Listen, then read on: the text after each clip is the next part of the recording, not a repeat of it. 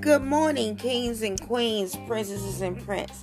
It is another series in the Fruit of the Spirit series, and we're looking at today kindness. And I want you to focus on kindness and hope deferred. The scripture for our devotion is coming from Proverbs chapter 13, verse 12.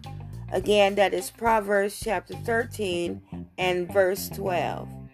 Hope deferred makes the heart sick, but a longing fulfilled is a tree of life. Again, hope deferred makes the heart sick, but a longing fulfilled is a tree of life.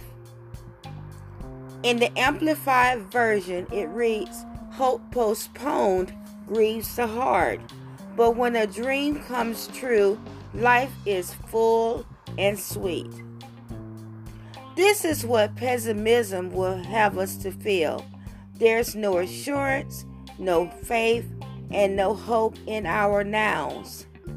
When we postpone our visions and dreams, somehow many, if not most, are placed in the graveyard of postponed hope.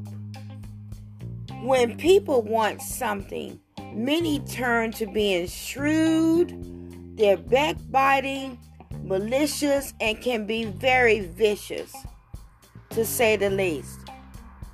But on our way, as we elevate up, let's do so with the quality of being friendly, generous, and considerate towards others, especially to those who've always been there for us, whether it's in word, they said just something to just make our day, maybe it's in action or in deed. Even our parents played a part. So as we journey onward again, let's do so with the quality of being friendly, generous, and considerate toward others. It's true that kindness goes a long way in our life. In Scripture, Proverbs 13:6, this reminds us that an honest desire to do right preserves a man from fatal mistakes.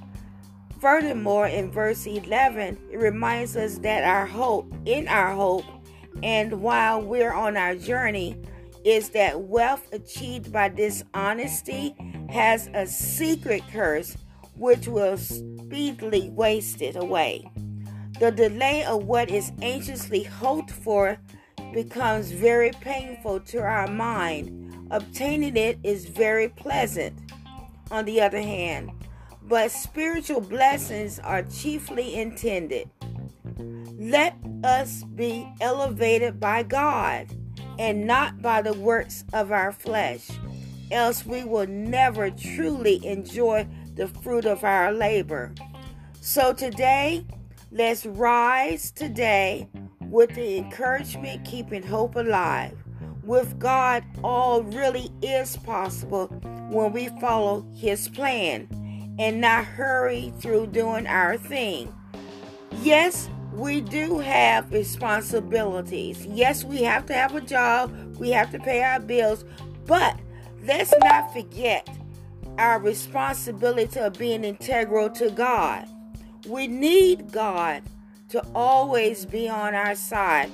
But when we do things outside of Him, and that's being shrewd and malicious and vicious, He's not with us. But He is standing at the door waiting on us to get our act together. Have a blessed and wonderful day, and remember that God is love.